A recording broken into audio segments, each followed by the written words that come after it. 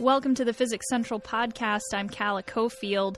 This week on the podcast, a short story from the APS March meeting, which wrapped up last Friday in Denver, Colorado.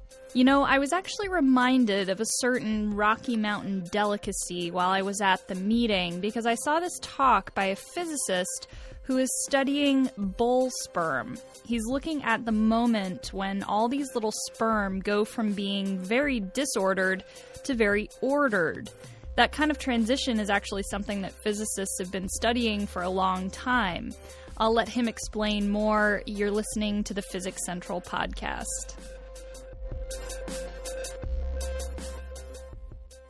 My name is Chi-Kwan Tong. I'm at Cornell University. My research involve two things. One is bull sperm, the other is a phase transition. So the experiment I do is I pull bull sperm into a device, I apply a flow, and we see that at different flow rates, sperm undergoes a order-disorder transition. You heard right. This physicist is studying sperm from male cows. The order-disorder transition that Tong is talking about is this. If you look in on a group of these bull sperm, you will normally see a disoriented group. All the sperm are pointed in different directions. But if you turn up the flow of the liquid that the sperm are in until it reaches this point that Tong calls the critical flow rate, then very suddenly all the sperm will reorient themselves so they are pointing upstream. So they go from disorder to order.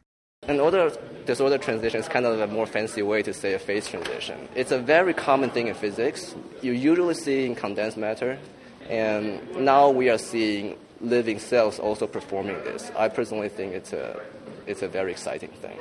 One important thing about phase transition is all the phase transition, that they can be very different, but they all share some common traits. So once you figure out what kind of phase transition, you might be able to map a lot of information from other well-studied magnetic systems to understand our, say, bull sperm system. So by finding this order-disorder phase transition, Tong is able to start to break down the sperm's motion into its most basic parts, sort of get at the mechanics of how these sperm manage to do what it is they need to do. When sperm travel up the female reproductive tract, they're swimming upstream. But why would the sperm choose to swim upstream? Isn't it easier to swim downstream? How do the sperm know that they should go upstream? Well, sperm don't have brains, so they don't know anything.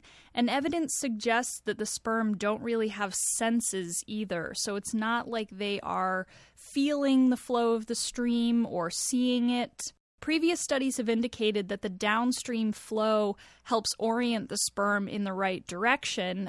But again, something has to be driving the sperm in that direction. And Tong believes the cause is hydrodynamic. So when the fluid hits that critical flow rate, the sperm can't help but turn upstream. It's how they're built. It's in their mechanics. And after studying the movements of these little guys quite closely, Tong and his team found that the sperm have a natural chirality. Chirality is also called handedness, meaning that it's the difference between your right and left hand. Your hands are identical, except that if you point your thumbs straight up, your right hand tends to curve counterclockwise and your left hand curves clockwise. So they have a different curving direction. So it looks like the sperm have a handedness, sort of a natural direction that they tend to turn. Most of them have the same handedness. There are a very small amount. In my case, there are 50 this handedness and maybe 3 the other way. And we found that this critical flow rate is actually decided by this chiral behavior instead of something random. We cannot say a lot further than that right now, but okay. But because as we know now that this chirality is related to how they are being oriented, so the orientation is related to the chirality. When Tong and his colleagues were studying the sperm, they put them in a water-like substance, and they're now looking into how the critical flow rate might change in different fluids.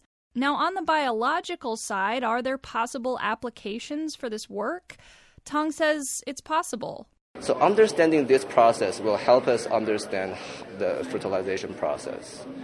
And by knowing those things, we have a better chance to design, say, some contraceptive devices or to help the clinics to treat infertility.